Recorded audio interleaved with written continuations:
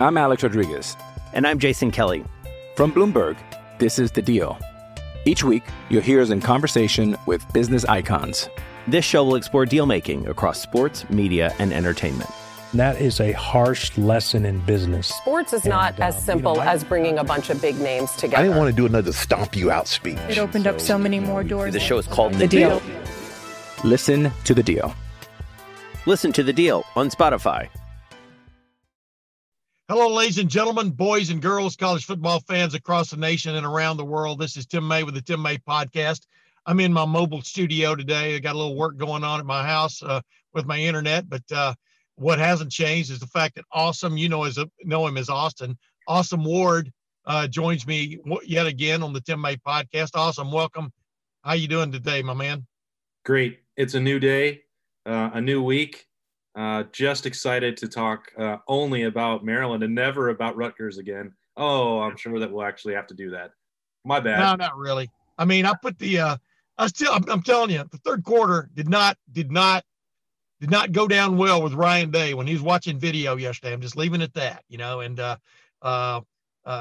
with the Ohio State offensive line coach, Greg Studraw, I'm sure he had some problems with some of the things he saw, and defensively, they definitely did. When you get outgained like Ohio State did in the third quarter and then the second half, really, that's something you can gives you a little bit of a whip going into the next game. 49-27, though, still told the tale, maybe not the true tale, but told the tale of that game. Agreed? Yeah, I mean, maybe not the true tale. I think, want to be critical of the second half, that's fine. You could also look at 35-3 in the first half and just close the chapter on it. I mean, it's all a matter of perspective. If Ryan Day wants a teaching point, he can look at the second half. If he wants to, look at all the other factors that contributed maybe to the malaise and when they, start the fourth quarter and they think the game's over and just try to run out the clock and Rutgers wasn't having it, then they can focus on that. That's why the beauty of what we do, what the coaches do, we can make whatever we want of it. And for me, I don't really see anything that happened after halftime as that informative about the potential. Yeah, I know, but then the only thing I'd say about that argument is the fact that when Ohio State has trailed many times after the first half in certain games, and he came back and had a strong second half, you don't just throw the first half away, and you don't just throw the second half away. It's a 60-minute game is all I was saying. And what troubled me was Ohio State had a chance to really just come and put the hammer down in the third quarter, got the ball first and didn't get it done, and that was what it was. I mean, yeah, the game was already put away 35-3. That drive just before halftime, it was what it was. I agree with that, but let's just move on from there. Let's do it. Bottom line is Ohio State takes on the one of the two red hot teams in the Big Ten this week, a game at Maryland. We're going to get back when I get back from my guest here in a minute. We're going to talk about that, but it is interesting. Like I said on Saturday night, with the exception of Ohio State, the Big Ten East is upside down. Agreed? Yeah, it's absolutely bizarre, Tim. Yeah. Well, we're going to take Bill Bender of the Sporting News, one of my favorite guests I have on here from time to time, because, he lives locally in the Central Ohio area in Pickerington, as he will brag about more often than not. But he has an interesting take on the Big Ten scene and the national scene, where Ohio State kind of fits, what the top four should be right now in his mind is, if you were on the college football playoff committee, and a few other observations. And when we're done with that, Awesome, we'll be back, and you and I are going to chop it up about Ohio State and the Big Ten from here on out. I'm Alex Rodriguez. And I'm Jason Kelly. From Bloomberg, this is The Deal. Each week, you'll hear us in conversation with business icons. This show will explore deal-making across sports, media, and entertainment. That is a harsh lesson in business. Sports is not as simple as bringing a bunch of big names together. I didn't want to do another stomp you out speech. It opened up so many more doors. The show is called The Deal. Listen to The Deal. Listen to The Deal on Spotify.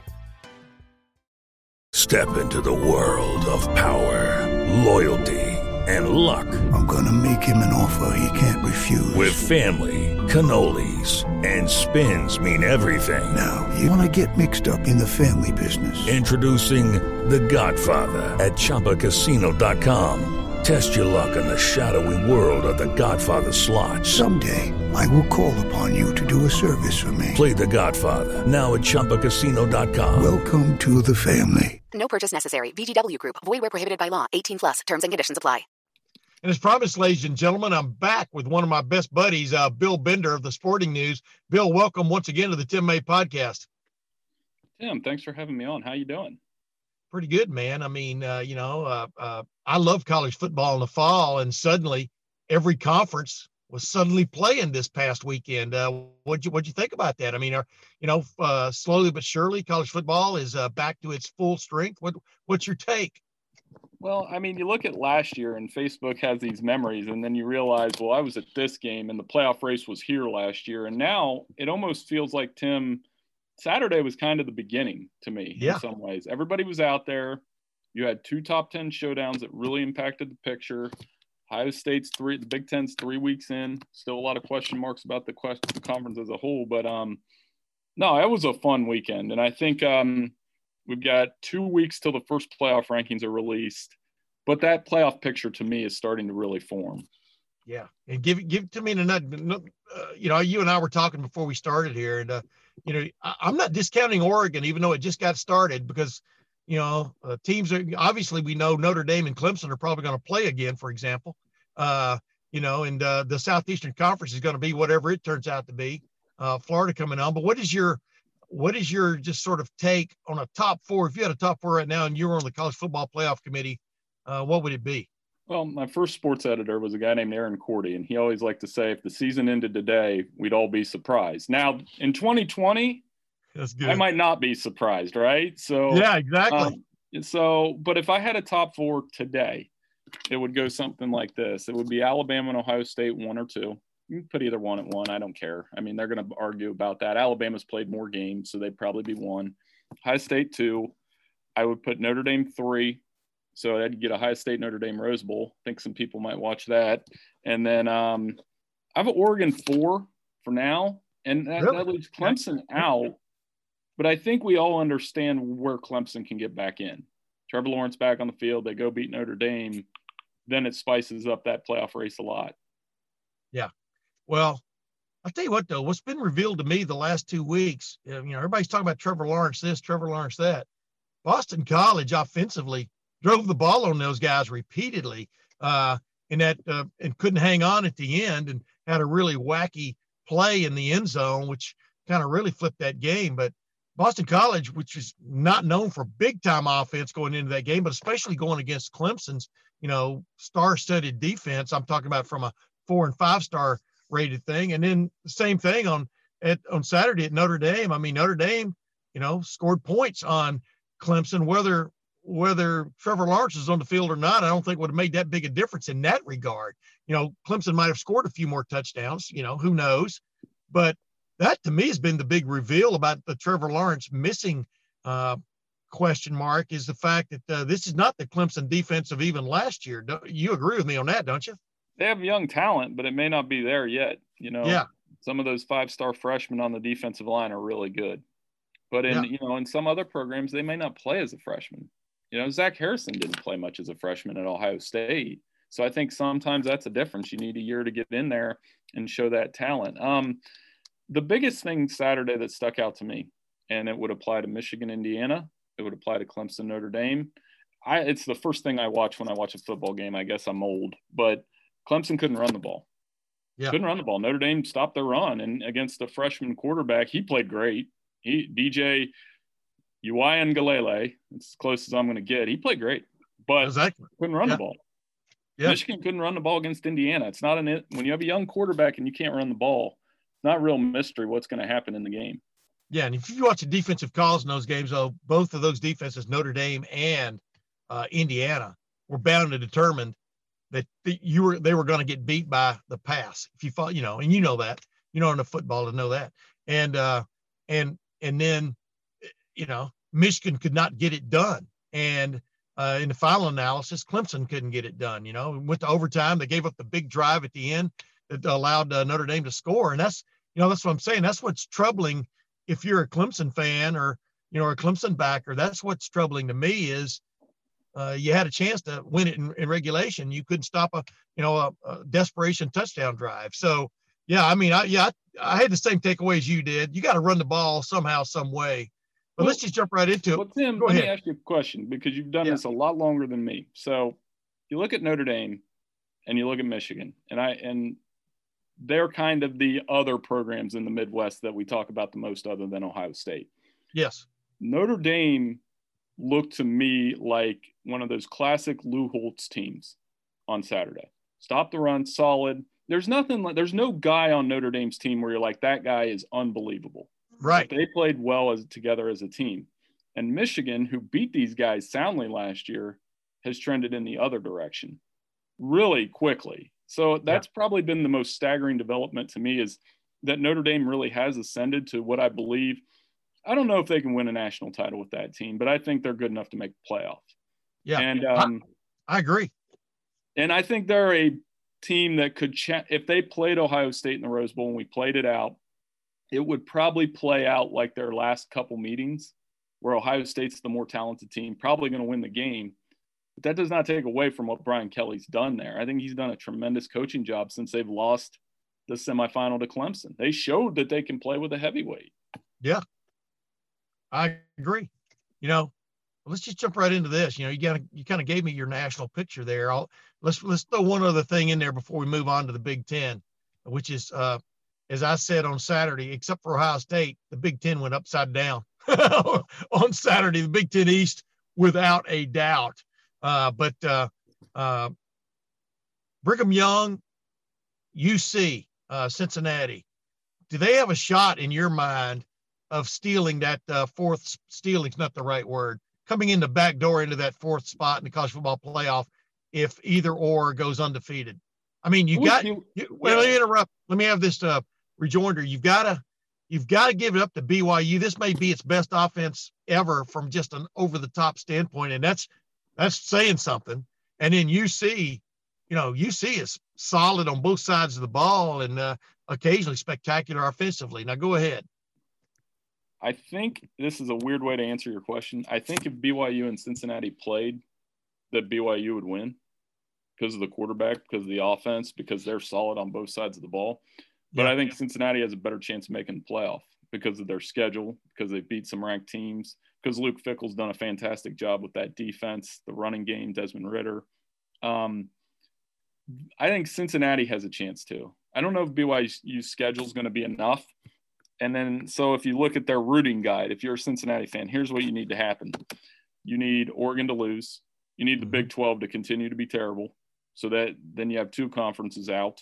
You kind of needed Clemson to beat Notre Dame on Saturday, because where it's going to get dicey there is if Clemson beats Notre Dame in the rematch, but it's another classic game.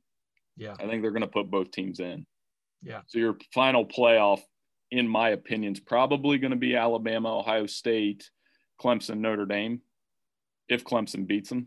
And that's going to leave Cincinnati out with one loss. So maybe you need Boston College to go beat Notre Dame this weekend to make that an elimination game. Well, I wouldn't be surprised. I mean, I'm just saying, there's something about that Boston College team in the first year under Jeff Hafley, who a year ago was Ohio State's defensive co-coordinator, that is intriguing to me. And of course, one thing you left out of that, what if Florida beats Alabama in the SEC championship game? Then what happens? Then it's even more messy, because I think you've got to cut some teams out then, and then they could fall back on the conference championship matters. So Florida would get in, maybe Alabama would get left out in the cold. That, Tim, is going to shake out to be a much more interesting game than I thought it would be 2 weeks ago. Agreed. Because of Kyle Trask and the way that their offense is great. Florida's defense is bad, though. So I don't know if Florida has enough to beat Alabama, but man, they had enough to beat Georgia on Saturday. Yeah. Oh yeah. That was crazy how that game just kind of got away from Georgia, kind of like the Alabama game. When you look back on it, I mean, the Georgia quarterback Stetson, what's his last name? Stetson Bennett. Yeah. Stetson Bennett, man, he may be out over his skis. I mean, I think Georgia is looking at some things right there. But the bottom line is, you're right. I mean, I just think the SEC is interesting, but this is not like you and I talked about when you were on the show several weeks ago. This is not your older cousin's Alabama defense either, So, it's an intriguing year. Let's just jump. Speaking of intriguing, Big Ten. Saturday was about as interesting as it gets. It reminds me of 1984, going into, I think the next to last weekend of the season. Ohio State had already had 2 losses at Purdue and at Wisconsin and needed things to happen. You know what I mean? I called it this big wind of upset swept through the Big Ten on that next to last weekend or whenever it was. And suddenly Ohio State was in position to win the Big Ten outright with 2 losses. It beats Michigan. Keith Byers wearing that big wrap on his leg.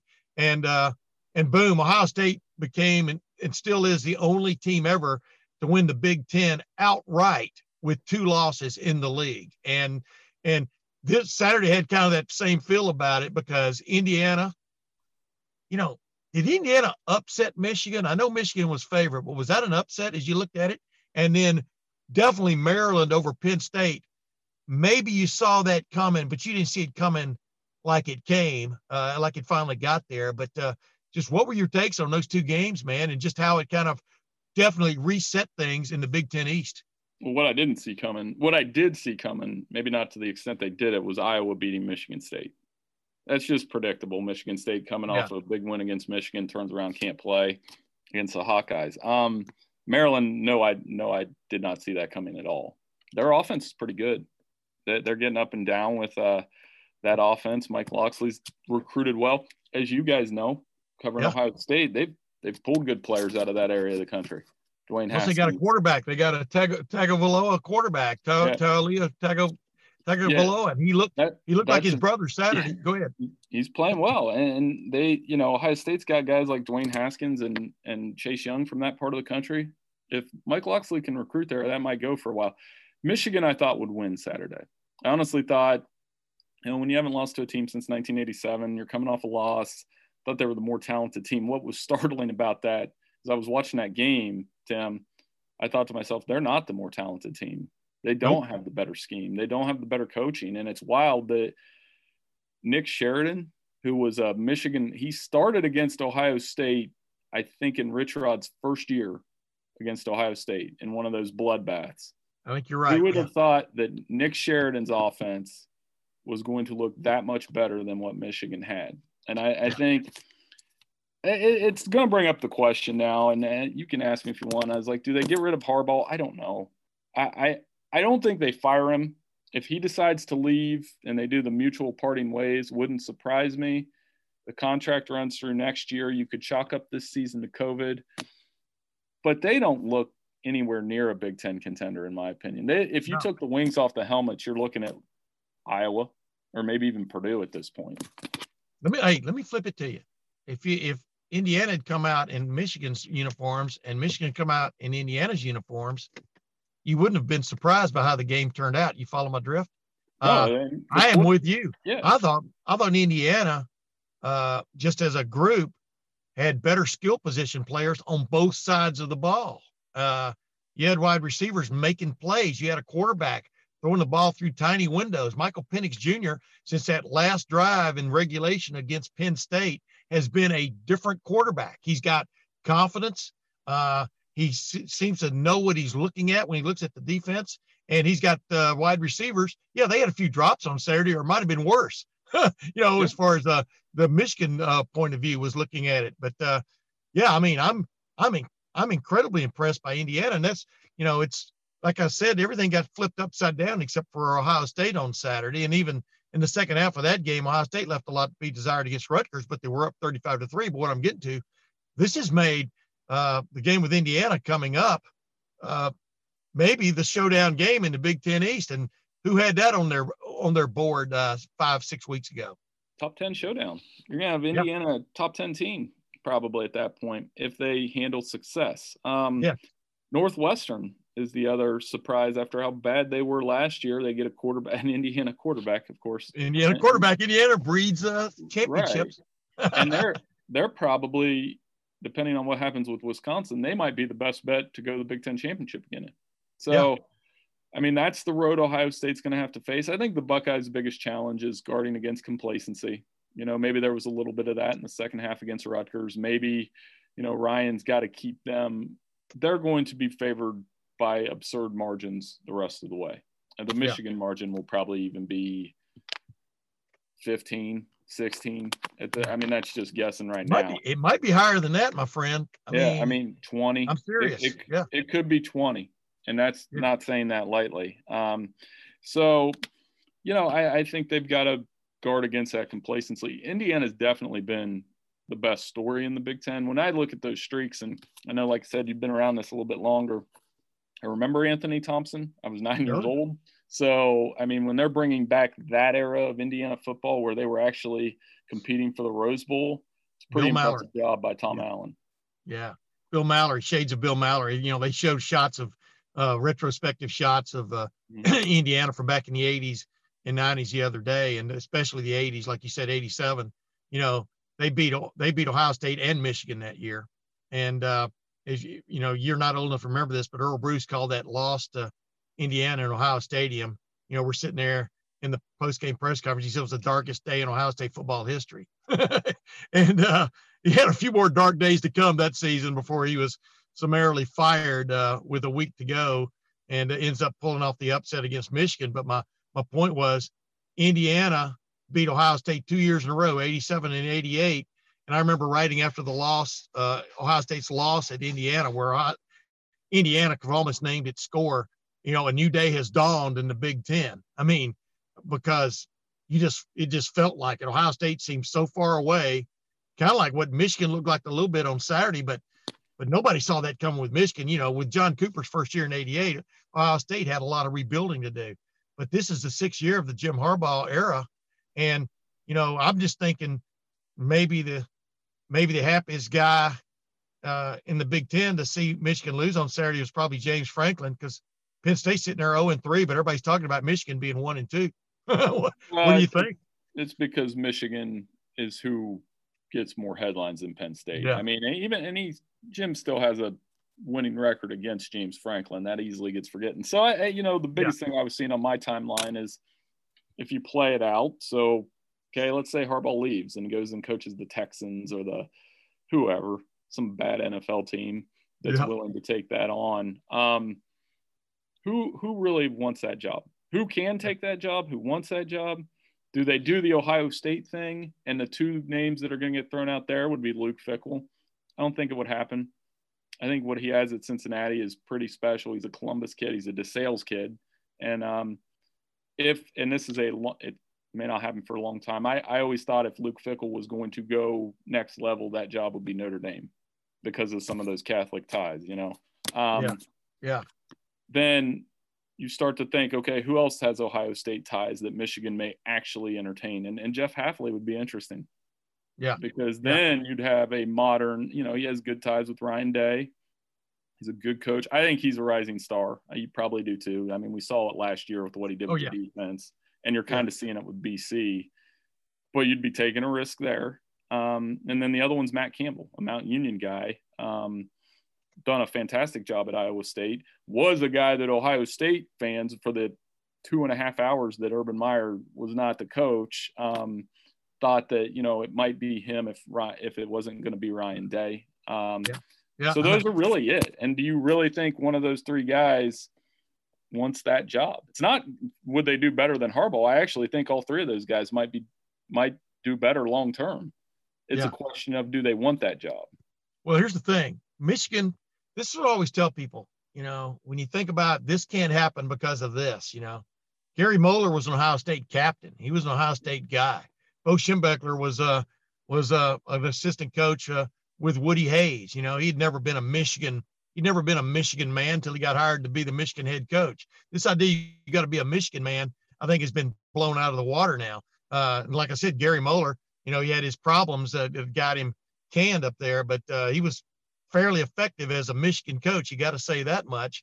The interesting thing, like I said, these blue blood, tradition-rich blue blood program jobs don't come open very often, and you can't necessarily, like and I'm not saying Luke Fickell is even contemplating this, but if a Michigan comes calling, you've got to listen. I mean, because Ryan Day, he could be at Ohio State for another, people keep thinking he might end up maybe pursuing an NFL job down the line. We'll see if that happens. I don't get that feel from him at all at this moment.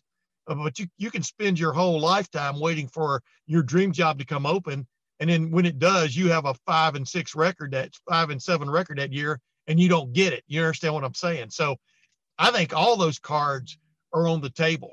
Another name I would throw in there, and you might laugh and others might laugh, is PJ Fleck. I think PJ Fleck showed what he could do at Western Michigan. Yes, he's had a rough start to this year, but last year he showed it, and you give him a little bit of a current with that row the boat aspect going, and he can make things happen. I mean, some people, are a little bit turned off by his quote personality. I like it because I think he's legit. I mean, I think he is serious to the bone about winning football games and recruiting. And that's where Michigan, like, I just go back to what we talked about a while ago when I told you, I thought Indiana as a group had the better skill position players on Saturday. That makes no sense. That makes no sense to me. But it does if you've really looked at things. And so I wouldn't rule any of those guys out, including Matt Campbell. How could Matt Campbell, as much as he's shown his allegiance to his players and people at Iowa State, how could he not at least contemplate the Michigan job? So I think those cards are on the table, because Michigan, if indeed they make a move, which isn't certified it's going to happen, you got to look at guys who've gotten it done and maybe tougher situations than what Harbaugh faced.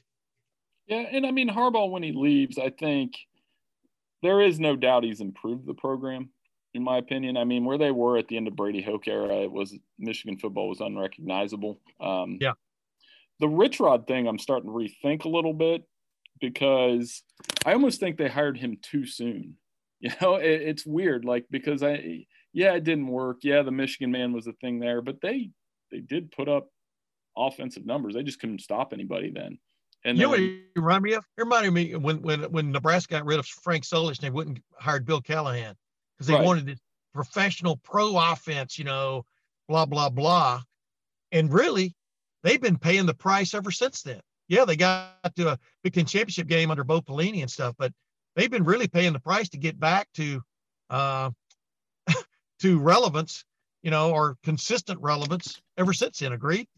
Oh, for sure. And again, I mean, that's what the scheme changes. And now they bring Scott Frost back, and they're starting to say, well, he's not getting it done. Well, yeah, he kind of inherited the same thing Harbaugh did. And I think it's harder to build at Nebraska than it is at Michigan, at least in the Big Ten. So, Michigan's been – they haven't – in my opinion, they really haven't been the same since 2016 in the spot. That was the last time, and I've been in the box for I've been in the box for the last 5. 16 was the only time that I truly felt that Michigan might have the better team, at least because of their defensive line. The one thing they didn't have, though, was the better quarterback. They had Wilton Speight, right?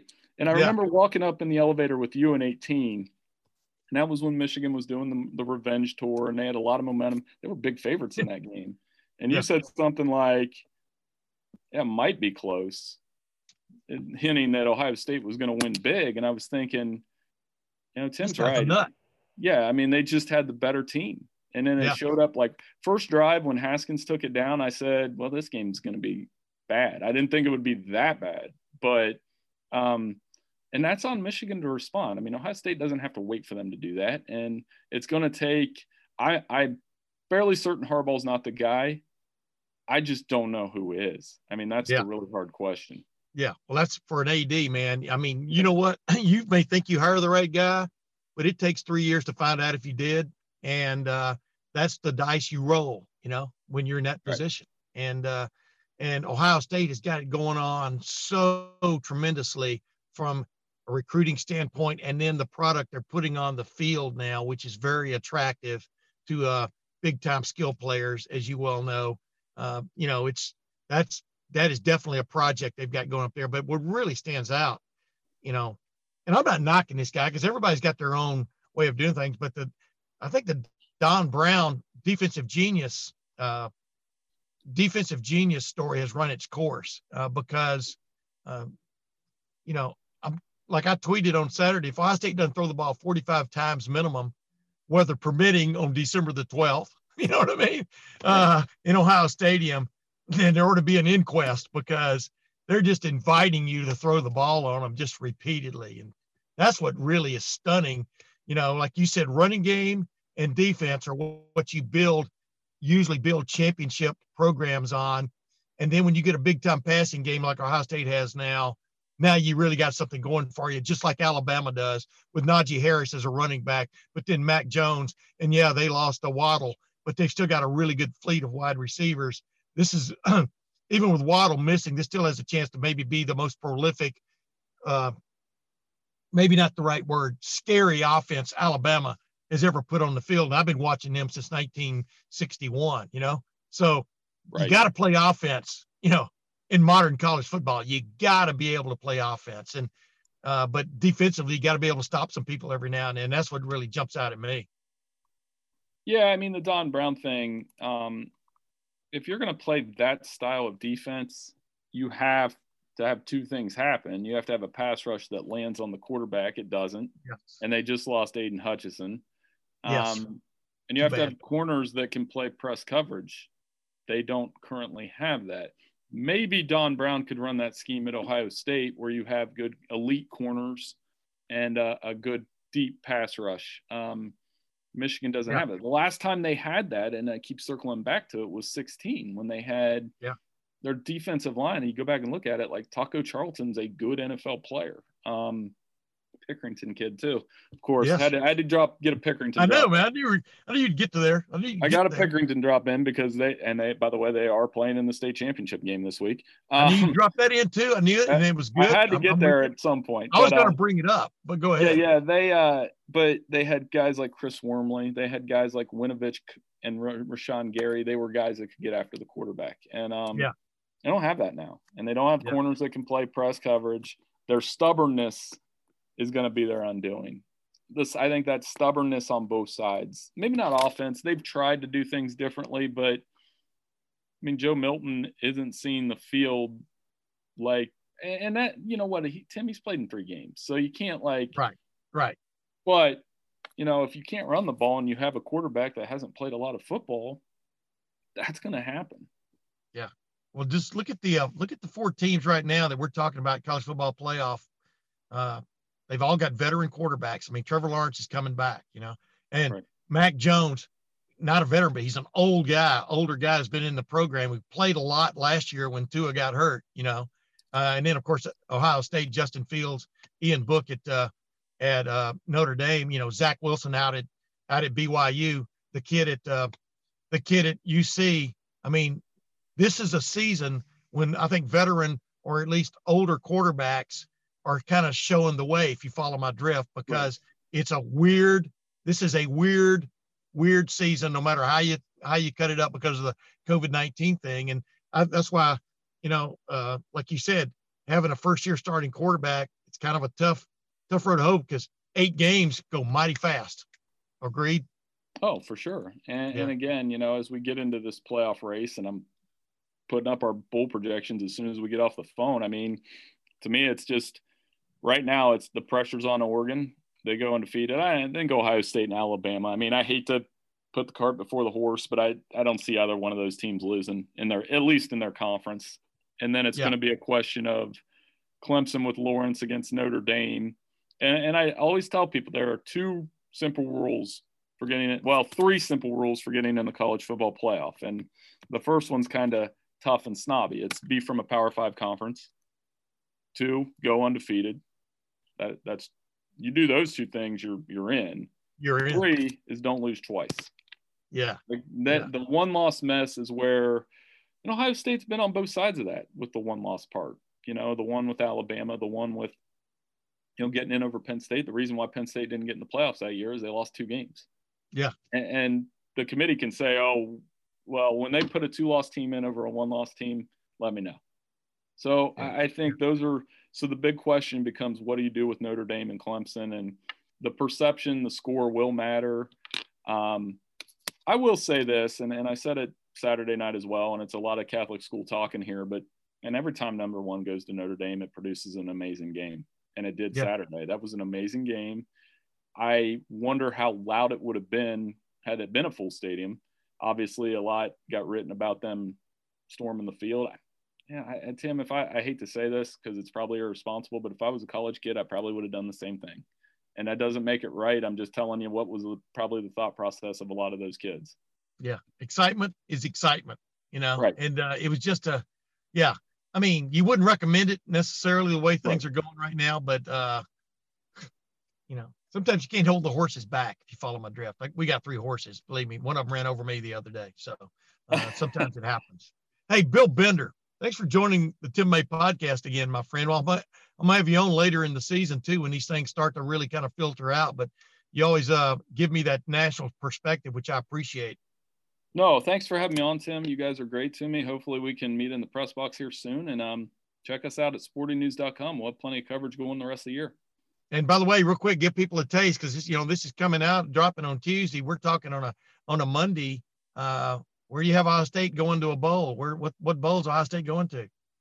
I still have them in the Rose Bowl. I have them in the playoff, playing against Notre Dame, and then Oregon and Alabama in the playoff for now. Let me interrupt you.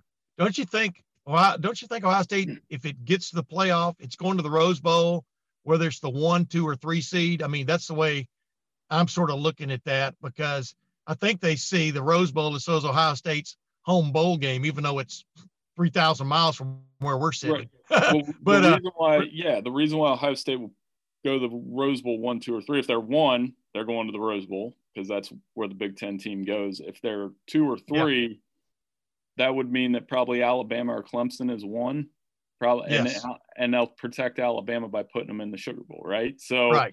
It's So I mean, Pasadena after all, 2020. That's that'll make us all feel normal if the Buckeyes end up there.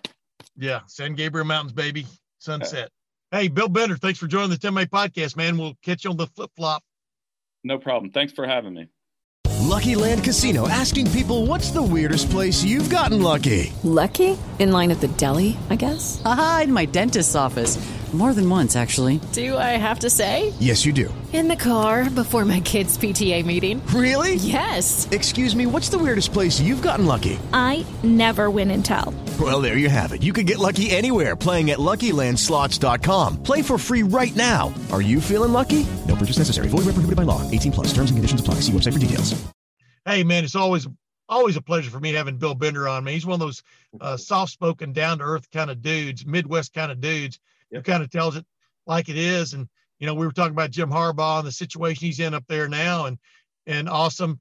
I know you picked up on some of that, but like he says, if something happens to Jim Harbaugh, who does Michigan go and get, or who wants that job? And I reminded him, well, Michigan's a blue blood program. Just when you think a guy doesn't want it, I reminded him Gary Moeller was a captain at Ohio State, played at Ohio State. He took the job. Bo Schembechler had never been there, and then he defined in his own way what a Michigan man was just by being the coach there. There are people who would line up to have a shot at the Michigan job if it did come open, correct? Yeah, and I think that, some of those hints that you sprinkled in there, I don't believe that the coach at Cincinnati would be one of those people to jump at that particular job. That's my personal opinion, and from my years of being around him. Your other point is correct.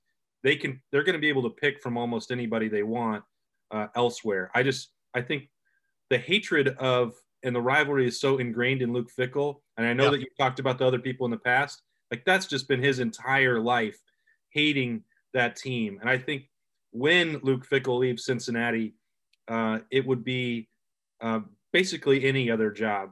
But I think he'll be pretty picky about the cream of the crop that arise. But Matt Campbell, to me, seems like the most obvious fit for Michigan. Now, it'll be interesting to see if they recognize that the marketplace could change. If Texas wants to do something, if USC wants to do something, then maybe it's advantageous for them to agree that it's time to part ways so they can actually be involved in the coaching market. That's maybe getting ahead of things a couple weeks. But I think the overall point is that it is very clear to both Jim Harbaugh and Michigan that this is not going to work out the way that they envisioned. Yeah. I mean, you haven't played for a Big Ten championship yet, you know? And they you haven't even won the Big Ten East. No, they won't this year. Yeah.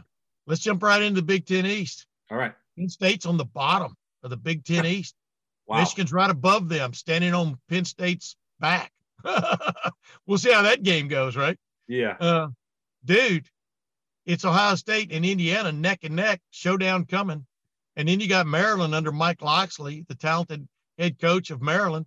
You got to admit he is a hell of a recruiter, hell of a transfer portal welcoming dude. Talia Tagovailoa. I mean, he looked like his brother, maybe even better on Saturday when they, especially in that first half with that Raheem Jarrett, that sensational freshman they've got. He had what I think Maryland's 5 touchdowns were all by 35 yards or 30 yards or 35 yards or longer plays against Penn State's defense. So the big play capability is there. We've seen Ohio State be a little suspect from time to time in the secondaries the last couple of games. We'll see how that goes. But you got to give it up to Locksley. I know you're not a big fan of Mike Locksley, but you got to give it up to the fact that they're 2-1 and by hook or crook they've gotten there. I think this week I'm going to swallow my pride and eat a little crow after what Rutgers did, and I'm going to cool it on some of the hyperbole about the opponent. And I'll give him credit for this. The fact that they're 2-1, in no way did I think that was possible. I watched the entirety. Berm and I were on the road watching the Minnesota-Maryland game, and I saw a lot of flaws still popping up in that team, and yet, they didn't give up, and they, as you referenced with the way they beat Penn State, hit some big plays. Raheem Jarrett, Tagovailoa, they can throw it. They're at 276 passing yards a game. I made sure to check on that this morning to get ready for this week because we're going to be talking about that Ohio State secondary a lot. So he's doing some things offensively, and he landed a 5-star receiver, and that kid is showing it why he was so coveted by Ohio State and everybody else around the country. He's a tremendous wide receiver. So, Maryland 2 years ago, that was the last game, at Maryland, the last time Ohio State played a single-digit Big Ten game. It's a tricky place to go. This is probably a trickier offense with Mike Locksley and those skill players that Maryland's offense. So this is one that you have to be locked in for because as 2020 has proven, nothing can be taken for granted in this Big Ten East. And if you lose this one, you got yourself a real problem if you're Ohio State. And that Indiana game becomes even more urgent. Yeah. Actually, we'll get in our predictions, bold predictions later in the week, as you well know. But we got 4 days before that. I think Ohio State handles business on Saturday, to be honest with you. That's just my early gut call because I think they had a little bit of a wake up in the third quarter Saturday night, just that this is such a wacky year. It is turning into a wacky season without a doubt. Northwestern with a Indiana transfer quarterback looks like the team to beat in the West. Indiana with an Indiana quarterback looks like the best challenger to Ohio State. You see where I'm going with all that? Yeah. And then Ohio State, like I said, they had that wacky third quarter and maybe early fourth, but they still win by 22 points. I got my points all wrong. When we were talking about how many, I said Ohio State got outscored 28-14 in the second half, and I kept forgetting the fact that Greg Schiano's two-point conversion schemer needs some work to do. Like I told you after that game, boy, they better hope they don't get to a third overtime game because they have no shot. Yeah. they if those are their 4 best 2-point conversion tries, wow. But here's what I wanted to ask you. Coming out of that game, who is a guy that you think should play more from what you saw in that game Saturday? Or is that guy already playing? You follow my drift. I mean, that's kind of a two-edged question there about Ohio State, but who is somebody on Ohio State that caught your eye in a good way? it sounds like a broken record for this show and you and I's conversation, but Josh Proctor, and I think it wasn't so much what Josh Proctor did or didn't do in that game, but Marcus Hooker is missing a lot of tackles. And the thing that Jordan Fuller did so well was being that eraser. And if you look at that fake, direct snap where Rutgers sold the snap over the head, Marcus Hooker is, he had a chance to get him on the ground. I'm not saying it was an easy play for him or whatever. He was the guy where that if that had been Jordan Fuller, then that play would have been over. It would have been a first down and not, a 60-yard run to set up a touchdown. And, I think that's if we're looking at all of this stuff that happened in the second half, and if we're going to assign value to it, which is fair, what you've said, all of it is fair. I'm not arguing that point at all. Maybe that safety position is one where they've got to, try something else. And, Bryson Shaw put an absolute smackdown on one hit late in the game. We've seen Ronnie Hickman out there. Maybe it's not Josh Proctor. If they like what role he's in, maybe it's one of those other guys. We've seen Lathan Ransom playing some, Shaw, now Hickman, they've got experience. Maybe that's just a spot where Ohio State is still in flux. Hey, wasn't it Proctor though that made the tackle at the end of that play? He ran him down. Yep. Exactly. I'm telling you. I mean, I on the 97.1 The Fan, the pregame show I do with Anthony Rothman and Jake Ballard every week. I thought Josh Proctor had a chance to be that guy that really shined on Saturday night. That was my guy. They called him my money man. And, but my point was he didn't have that really spectacular 2 interception game or something. But yeah, I watched the video too after I got home the other night, and he's shown in that game, I mean, in his own way. And they, like you said, they used him all over the field. I think that is something to take, especially when you have these memories of that game at Maryland 2 years ago when they let all those plays out of the gate, and you can't take into account Raheem Jarrett, that freshman, and the big plays they had at Penn State. You can't let the big plays out the gate. And I think you're exactly right. That you might see a little bit of a shakeup there. Offensively, Justin Fields, we're watching. Too bad this isn't a 12-game regular season with a championship game and then possibly 2 college football playoff games. Justin Fields is having a year. And a couple of passes he threw on Saturday night, we talked about it in our rapid reaction show right after the game. I'm telling you, he just looks like that poised veteran dude. He held the ball too long a couple of times on Saturday, and his offensive line wasn't the best against what Rutgers and Greg Schiano and them were dialing up all the time. But Ohio State rolled him away from that a lot, which was very smart, and he was very accurate on the move, in my opinion.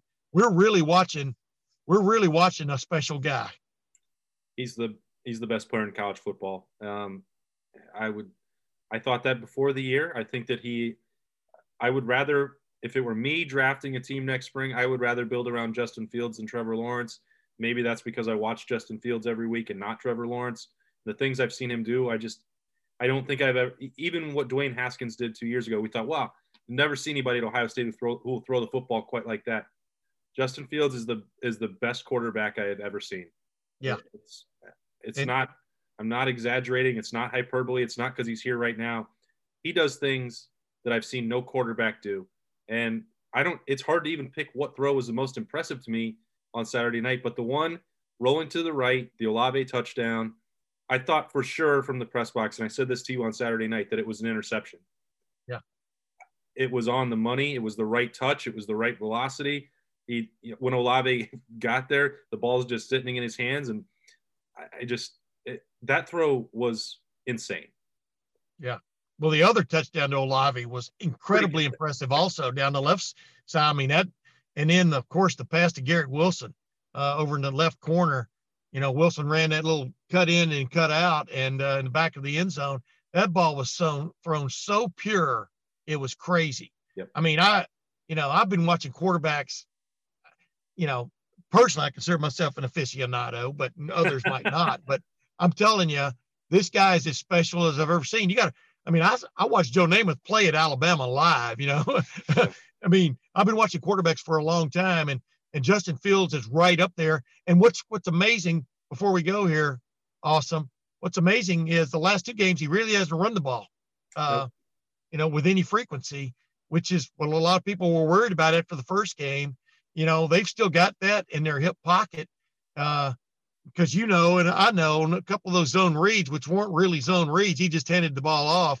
If he'd kept the ball on a couple of those, he might have gone 30 before anybody touched him on Saturday night. And just because of the way the defense was flowing, because even Greg Schiano's smart enough to know they don't want their top quarterback to get hurt, So they've still got that when push comes to shove that they didn't have really against Wisconsin or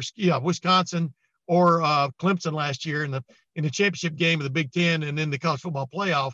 They still got that to go to if they need it, especially next week. But real quick before we go,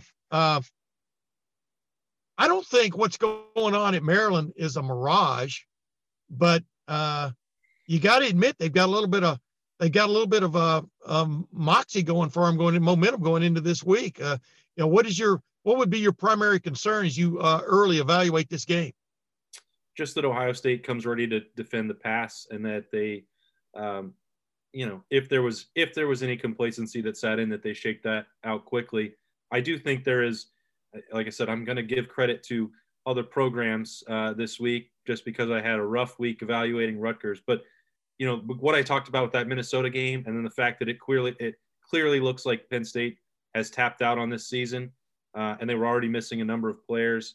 I think there's a little bit element of fool's gold with Maryland, but they can certainly prove that wrong. They're going to feel good about themselves. They still beat Penn State. They're not going to say Penn State is 0-3. Or lost their first 2 games. That's still a team, even with guys opting out, that was very talented. And to take it to them the way they did, they should feel good about that. Ohio State is a completely different animal, though, and the talent disparity between these 2 programs is massive.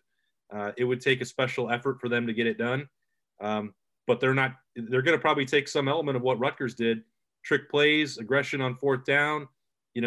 Throw everything you got at them and hope for the best, because that's all you can do against this Ohio State team that is so much better than everybody else in the league.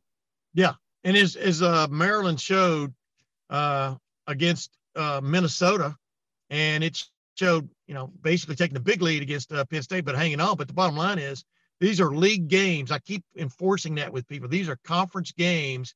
Most of the time in conference games, the opponent doesn't quit, doesn't roll over. And I think we saw a good example of that on Saturday night in Ohio Stadium. And Maryland, just seems to have a little bit of a kick to itself right now. And I don't expect Maryland to maybe get down in the first half and roll over in the second half. I really expect them to fight from what I've seen of them in 2 of the 3 games they've played so far this year. And so that's what stands out to me. These are 4-quarter games, and I think Ohio State has gotten that message. Yep. Well, ladies and gentlemen, that's Awesome Ward. I'm Tim May. This is another version of the Tim May podcast. Thank you very much for watching. And we'll be back next week to kind of chop up things from Ohio State coming out of that game with Maryland, and looking forward to its showdown game. But until then, this is Tim May for Awesome Ward. We'll see you then. Hello, it is Ryan, and we could all use an extra bright spot in our day, couldn't we? Just to make up for things like sitting in traffic, doing the dishes, counting your steps, all the mundane stuff. That is why I'm such a big fan of Chumba Casino. Chumba Casino has all your favorite social casino-style games that you can play for free anytime, anywhere with daily bonuses. That should brighten your day a little. Actually, a lot. So sign up now at ChumbaCasino.com. That's ChumbaCasino.com. No purchase necessary. VGW Group. Void where prohibited by law. See terms and conditions. 18+.